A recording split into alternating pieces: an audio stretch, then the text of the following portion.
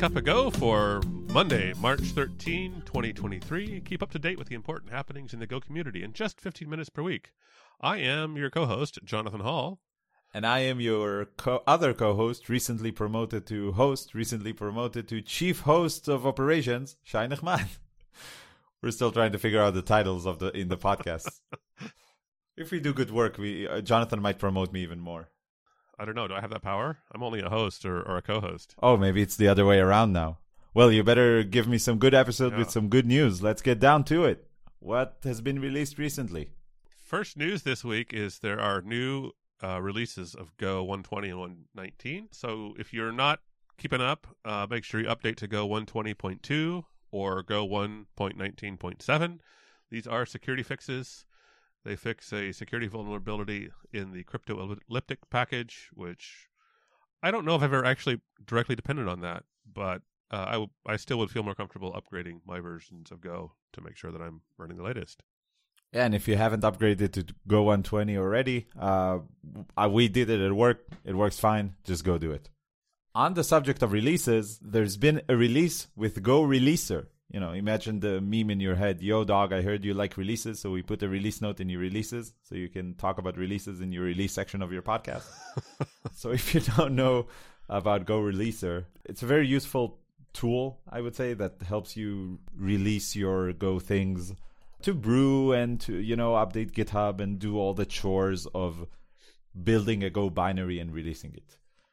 So if you have a Go tool that you want other people to use, you should probably start using goreleaser to do it. It works really fast and really easy, and also has nice output, which at least for me counts. Works on your machine and on CI systems. And the recent release they put out, I think it's 1.16. Yeah, 1.16.0 has a few new features, has a few bug fixes, quite a lot of different stuff, all maintained by the main maintainer of the project, Carlos Alexandro Becker. One feature that I'm excited about is that they added Open Collective. So if you use Open Collective to, manage your community and maybe do some fundraising and stuff like that, and there are some really great communities out there, Babel.js, and I want to specifically shout out Women Who Code. If you have software releases relating to your community, now you can use goreleaser to announce directly to Open Collective when you release a new version. Moving on to proposals, this week a proposal was accepted to add a testing bool function to the testing package. This has been a long time request, or at least complaint. I've heard a lot of people talk about on Stack Overflow and at meetups, and I wish there was some way to know if I was running a test. Well, now there will be. You can call testing.Testing, and it will return true if your code is executed by running the go test command, or false if it's executed by running either go build or go run. I'm curious what you think about this, Shai, because I have my strong opinion, but I'm curious what you think. So, first of all, if it was accepted, then I think it's good enough, but I do think it's controversial. Like, there are a lot of ways to mess things up with this feature. I'm very scared of what people will actually use it for versus, the original intent. You could start having only test time asserts inside your code instead of actually thinking about the architecture and injecting stuff correctly into your components and passing, stuff via constructors or like new functions or whatever. You could just be like, oh, if testing.Testing, then in my production code, I'm going to shove like a const here to make sure that to quote unquote mock the response, which I think is very unhealthy. Yes. So in the discussion, which I actually spent a fair amount of time reading the discussion, it is interesting. And they did come up with some really valid use cases that really couldn't be solved any other way, and some in the standard library. So there's a strong case for this, but I completely agree. It's a huge foot gun. I can see a lot of people. I mean, I fight a lot with people trying to put magical environment variables in their thing. If in production, then do this, and if in staging, then do this completely other thing, which if your staging and production environments aren't the same, it's not really a staging environment, So I see a lot of potential for that sort of dangerous pattern happening. Use it responsibly, please. Yeah, and I just think that it's so easy to correctly architecture your program in Go since it's so verbose and so simple. then it's worth taking the 5 minutes extra effort to like define an interface and define the new function and, you know, use mockery to auto-generate a mock that can do everything instead of, this is the simple thing, instead of doing the easy thing, which is just, you know, reaching your hand into the code and dropping an if testing.Testing inside your production code. Seems like it would be bad. That's right. On the flip side, you know, I work at a company that has a lot of sensitive data, right? API tokens and emails and whatever, and using production data within testing code might happen, right? People might accidentally connect to the wrong DB, to the wrong third-party service, to the wrong whatever, especially for writes. So checking that in the testing code, like checking that you're not in testing code in super critical paths could be a really useful middleware, right? You could say some APIs I don't even want to test. Like if you're calling this API, I just want to quit out of it if you're inside testing, because this file never should be used from testing, or this API should never be used from testing. So I can see very, you know, the other way around, where you could protect your environments from someone accidentally running a test and deleting the entire production database. You know, you're just not allowed to call drop database in testing. Yeah. But this is not a discussion. This has been accepted. So if you want to go implement a food gun and then have everybody opening tickets in your name for all the bugs that you've created, now is your chance. For fame or infamy. What else do we have in the world of proposals? So there's one that's, I think everybody can agree is useful and it's not controversial at all. It's a new proposal, so you can go drop in your 2 cents. But I assume it's going to be accepted really quickly. Which is, you know, where you have a tools.go file, and whenever you open like VS Code or whatever you use to edit your project, you're like, what's tools.go? And then you open it, it's like, oh, all the imports thing, whatever. And then you go work on your actual project. So it's replacing it with a Go mod, a place where you look even less, but it actually includes the build dependencies, so it makes a lot of sense. And I think right now the proposal is just to add a dependency that has a / tool marker at the end. So you know this is a build thing and not a direct or indirect dependency for the binary itself. Just when you build it, you need it. For stuff like mockery, for stuff like generation of any like microgen and all these auto generation tools, you need them in your build when you run Go build. I think it's a great one. I hope they accept it. Yeah, I think there are some implementation limitations there where sometimes you do need a few of the structs of the library outside of the build pipeline as well. And then maybe if you mark it as a tool and not as a real dependency, it won't work. Like, I don't think it's as straightforward to implement as it sounds, but definitely a good suggestion, and will clean up some projects. And the final proposal? Yeah, so we've already talked about it several times, but the new version of the opt-in transparent telemetry is now an official proposal. It had just been a blog post in sort of discussion.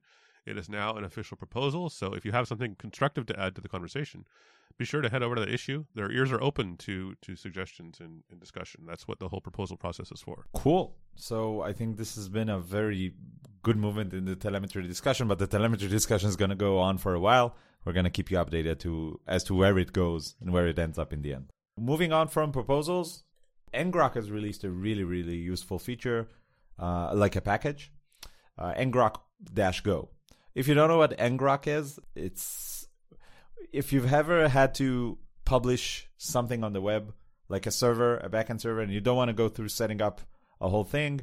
For example, you're testing a Slack bot locally, and you just want to develop it and make it talk to Slack like for the next 5 hours, and not something super permanent. ngrok has been very useful. You know, one of the knives on my Swiss Army knife, where I can just ngrok whatever, copy their command, and have my local server published online.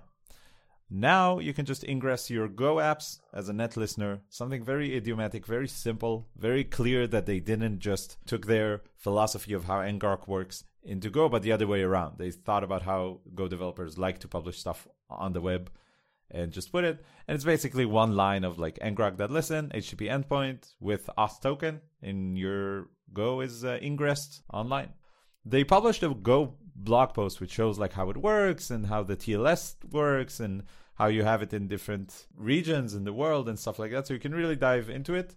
But I recommend just having a server and trying to run this line and seeing that it works. What other interesting Go blog posts have we seen around? Yeah, from the official Go blog this last week, we have an article titled Code Coverage for Go Integration Tests.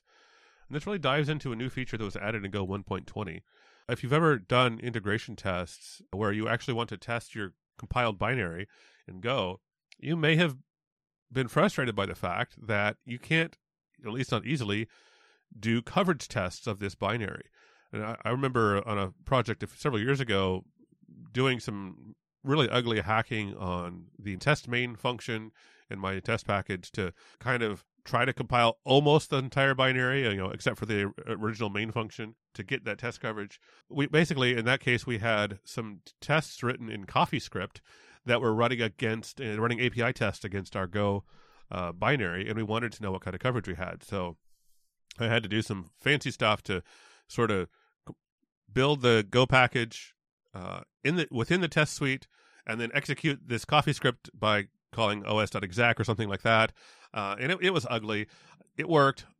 Thankfully, I'll never have to do that again because the Go 1.20 version adds the capability to just basically run go build with a -cover flag, and it builds the Go binary with that capability, the coverage tooling built in. And then with a simple environment variable, I can enable that while I'm executing my integration tests. So the blog post on the official Go blog really goes into the details of how this works, how you can do it. It gives an example. That's at go.dev/blog. So I think two things. First of all, even though this show is called Cup of Go and we both canonically have our cups of coffee in our hands, we do not condone usage of CoffeeScript in this podcast. And I really hope no one has to do it ever again. I can thankfully say we did purge all CoffeeScript from that project by the time I left. That's great. I really imagine it felt really good, like cleaning, the head of an espresso machine and seeing all the gunk fall out and then everything flows smoothly again. So no CoffeeScript. But the real comment is, I think the combination of many features that, are talked about in Go 120 really lead to, there is some, Garden of Eden where you have a CI flow that looks like this. You build your code with all the instrumentation and everything. Instrumented for coverage, instrumented for CPU and memory profiling in production and whatever. You go lang CI lint on it and you run 100 linters in 10 seconds. So you're covered statically from the code standpoint. You run your unit tests and, they all pass. That's great. And then you run your integration tests on the next step on that binary, which is linted and whatever. And in the output, you get CPU profile, memory profile, which you can feed back into your compiler for profile guided optimization, or you can use pprof -diff base to compare to the previous version and see what increased and what decreased in the top, of the CPU runtime. And you can even do that in the test phase with benchmarks, right? And then finally, you drop it in your staging environment, which, like you said, should look as much as production as possible. And then you have coverage. You run your integration tests versus the staging environment, and you know how much of your code is covered. I think it's a pipeline that takes a while to set up, but it is very simple. Like all these steps are turn on some environment variable, turn on some build flag, and it should work, right? So it's a lot of small steps. It's not like everything comes out of the box when you have a project, but I think it's all a lot more accessible for stuff that, 5-10 years ago would have sounded like you need a full team of 10 DevOps developers to set up. Yeah, I'm always impressed at how complete the Go ecosystem is just out of the box. I'm wondering how else they're going to push the envelope for 121 and 122. Like, what else are we going to get out of the box next time? Good question. Stay tuned to find out. Yeah, exactly. And finally on our list for the news this week, if you have something cool to talk about, I think today is your last call for GoFuCon Call for Papers. Go to papercall.io. We're going to have the link in the show notes. Don't worry if it's not good enough. You have until, I think the GoFuCon is in September in San Diego. So you have until September to try it with your local Go chapter, improve it, iterate on it with your coworkers or your co-students. This is your last day. Do not procrastinate anymore. You cannot defer this execution line. I think that wraps it up for the news this week. Thanks for listening. Stay tuned. We'll have an interview coming up with the maintainer of the package Fast HTTP, which is a popular but non-standard HTTP library for Go.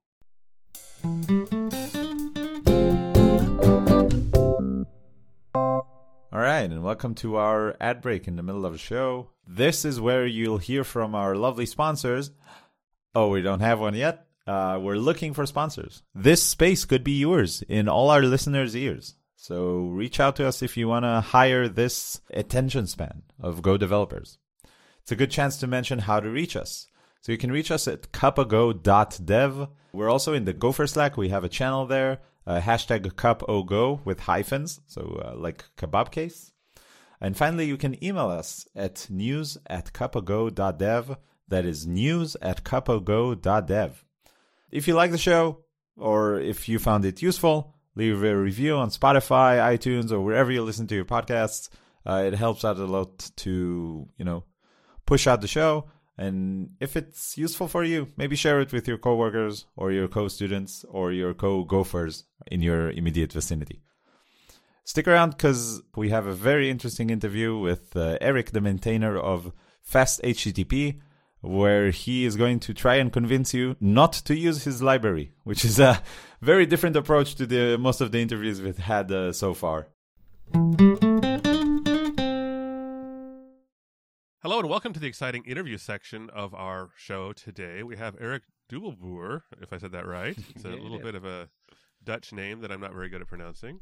Eric and I know each other from the Golang Amsterdam meetup, where we both are heavily involved and do presentations. And I've seen him give some excellent presentations on some deep, nitty-gritty, unsafe bits of Go, which is why I'm excited about today's topic, which is the Fast HTTP package that he maintains and helps develop. But before we dive into that, Eric, would you tell us a little bit about who you are, what you do, how you use Go professionally? Sure, I'm Eric Dubbelboer, you pronounced it almost correctly. I'm Dutch, so really Dutch last name. I'm old, I'm 39 years old already, and I've been using Go for almost since the beginning. I can't even think of how long it's been. I think since 2013, so that's already almost 10 years. Yeah. And I currently work I used to have my own company, not anymore. I work for a games company and an online advertising company, both where I use Go very actively. Not as with stuff that I used to use Go in the past, but still in a nice way that I'm very familiar with the language. Like you said, we are co-organizers of the Golang meetup in Amsterdam, which is super fun to do. Yeah. And it's still my favorite language to use. Awesome. So the project we're talking about today is Fast HTTP. It's on github.com/valyala, I think, /Fast HTTP. Maybe you want to tell it first, what is this package? What does it do? Let's just start there. Yeah, it's an interesting package. Fast HTTP, as the name says, it's a fast version of the net/HTTP library, but not in a drop-in kind of way. Like, it has a completely different API than net HTTP, and it promises to be faster if you use it correctly. And therein usually lies the issue. Yes, if you use it correctly. It's really hard to not notice that the first line on the README, we talked about this before we hit record, is, yo, back off. Just go use net HTTP unless your project really, really, really, really needs, fast HTTP implementation. I'm wondering, what's the experience been with that? Like, people, quote unquote, misusing or even not needing fast HTTP. Before we dive into how it works, who is it not for? You know what I mean? It's not for 99% of or even more of the users that just needs to do HTTP. It's really for that small percentage of users who do HTTP and need like super low consistent latencies, super fast response time, getting like 100% out of their CPU. And I can maybe tell you how I got involved with it, because that is related to it. Yeah.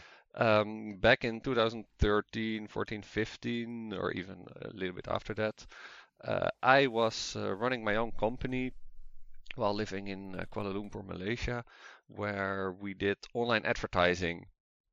And online advertising is like a really cutthroat business. So you're getting thousands of requests per second and you have to respond as quick as possible within like millisecond latencies. So at that time, I tried different languages and I ended up using Go for some reason because it was easy to develop in and still very high performant. But the issue with the standard net HTTP library is that it generates a lot of garbage. So garbage in Go, do I need to even explain that to this podcast? It's just stuff on the heap that needs to be collected by the garbage collector. And if you generate a lot of garbage, then the garbage collector is going to take longer and longer to collect it. In the past, there was much more an issue than it is these days. Garbage collector has been improved a lot over the years. But in the past, there was a big issue. So you wanted to generate the least amount of garbage, and net HTTP generates a lot. So we have fast HTTP, which doesn't generate a lot of garbage, where you can just keep reusing the memory. And that's how I started using it. Like I needed, the latency spikes with net HTTP were too big because of the stop the world garbage collector. I started using fast HTTP, but therein also lies the issue that fast HTTP reuses memory all the time. So the API to it is completely different, where sometimes you're allowed to reuse memory yourself or keep reference to objects yourself. Most of the time you're not allowed to keep reference to objects because the objects or the memory will be reused. And that is very difficult for beginners of Go, where in Go, if you have a string, it doesn't change. In fast HTTP, if you get a string back from something, it can change afterwards. Like fast HTTP does really nasty under the hood manipulations of Go structures and reuses even string memory. So strings from fast HTTP are not immutable. And that's just biting a lot of newbies in the head. And these days, like I said, the garbage collector has had a lot of improvements over the years. It's much faster now than it used to be. So for most users, this is really not an issue anymore to generate a little bit of garbage. So most of the users, I would say fast HTTP not needed. If you are running like some servers where you're getting hundreds of thousands of requests per second and you need to respond fast, like online advertising or high frequency trading or stuff, then it can be useful. If you're not doing online advertising or high frequency trading or something like that, don't use fast HTTP.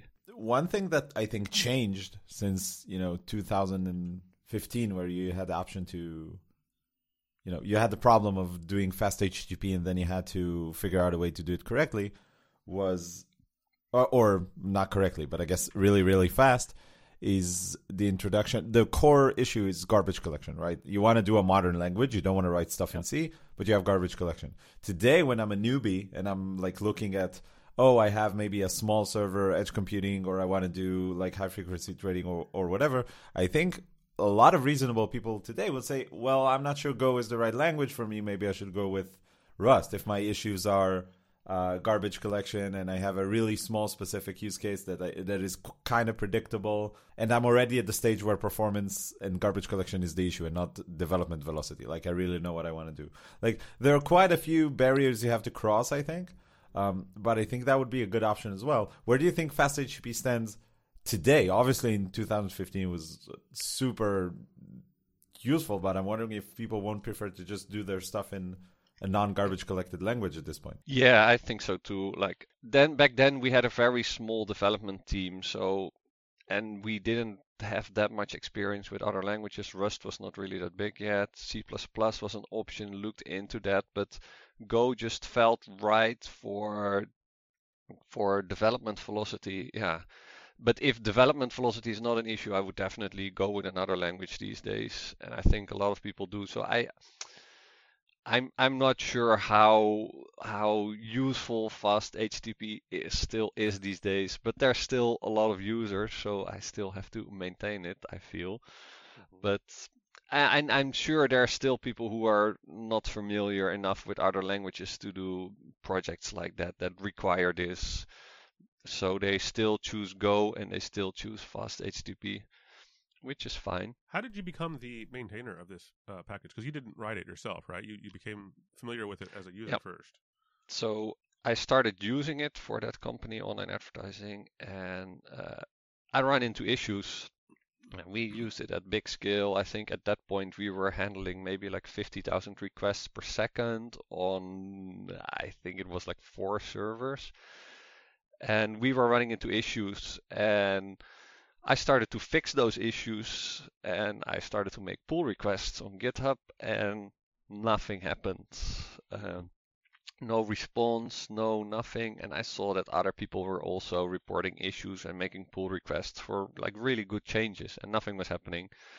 So I think like end of 2017, I decided to fork the project and apply my fixes, but also all the fixes from other people, all the other pull requests. I started to apply them in my own project, my own fork, and I started steering people towards my fork because that was the one that was getting maintained. And I did that for a while, and then about half a year later, Valjala, the creator of Fast HTTP, finally noticed. He already moved on to other things, I think, but he noticed and he made me a maintainer. And at that point, I started maintaining the main branch, and my fork became inactive. Okay. That's how I became maintainer. And since then, I've always maintained it. Every day, I think I get an email at least from someone about it. Uh, Still bugs being fixed, some features being added. I try to live by the Go backwards compatibility guidelines, so no breaking changes for current users, even though over the years there's been many instances where I would have loved to break backwards compatibility and change some APIs, because some of the APIs were not chosen in a good way. Like there could be many improvements made here. Many times I've thought about introducing fast HTTP 2 with a completely different API. Putting my 2 cents in the jar, you have to Yeah. call it too fast HTTP and not fast HTTP 2. Okay. Just for Yeah. and then the next, But the next breaking change I'm will not be sure if it too will ever be. fast, too HTTP, too furious. Yeah, exactly. Yeah. No, I don't think it will ever be there. Like it's no, I'm not active enough. Like to be honest, I'm still using the project myself in both companies I'm using for, but not as actively anymore as in the past. These days, the companies I'm using it with, the games company and the online advertising company, they're still doing thousands of requests per second, but the latency doesn't need to be like we don't need to respond fast, and the garbage collector got better. So the main reason I'm using it in those companies right now is to just still be using it since I'm a maintainer. Like it would be kind of stupid if I maintain a project that I'm not using myself anymore. But I don't think fast HTTP will be there. There's another big change that everyone always keeps asking for, and that is HTTP 2 support.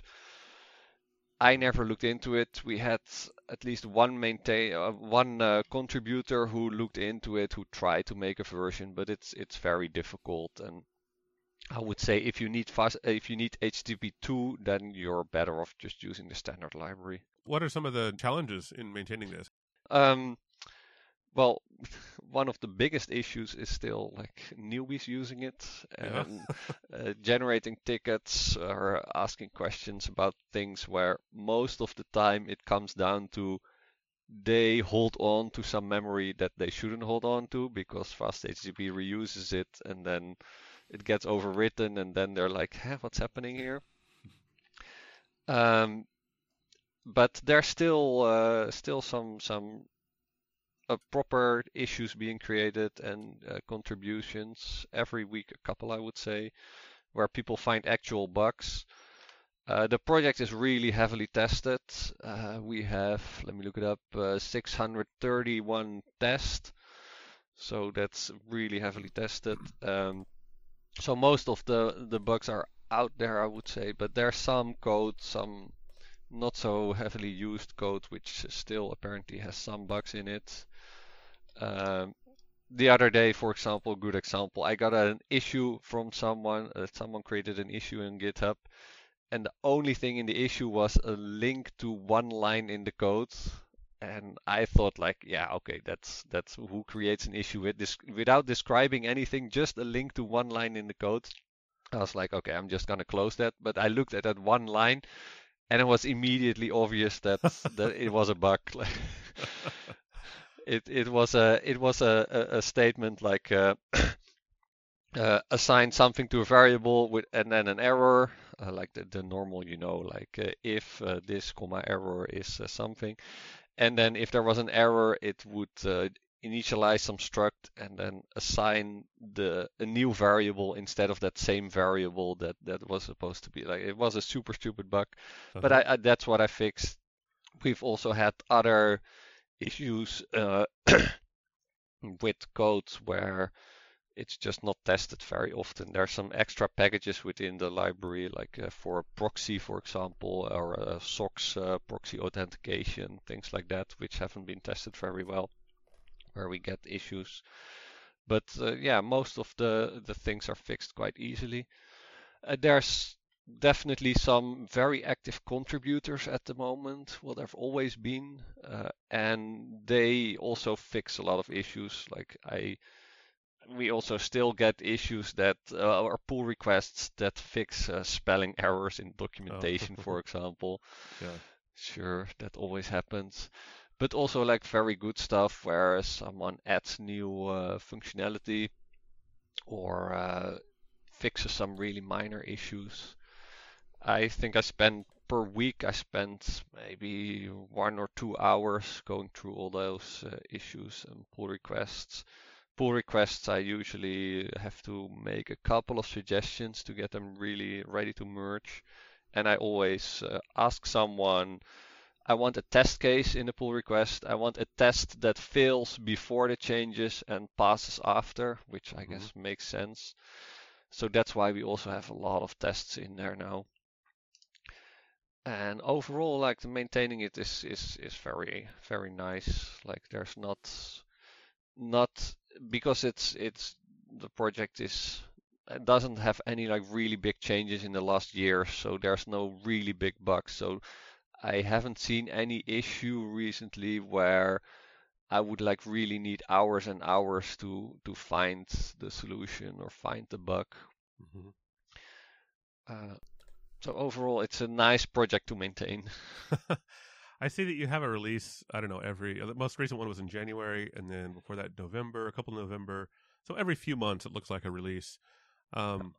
Is there any particular cadence on that, or it's just whenever something important comes along, or how do you decide when to release again?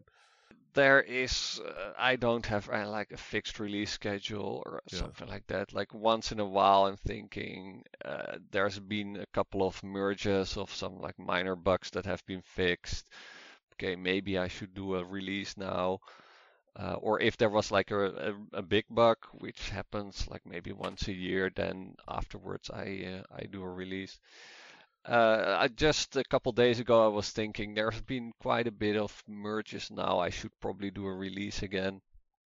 Then I'll probably do a release this week, and I usually do it in Dutch time somewhere in the afternoon in the start of the week. Like, I don't want to release anything in a weekend or on a Friday or something like that. Like, you don't know who is automatically pulling in the latest version in their CI and deploying it for some reason. Like, you want to release if something goes wrong for someone, that they can fix it, that they're in their office.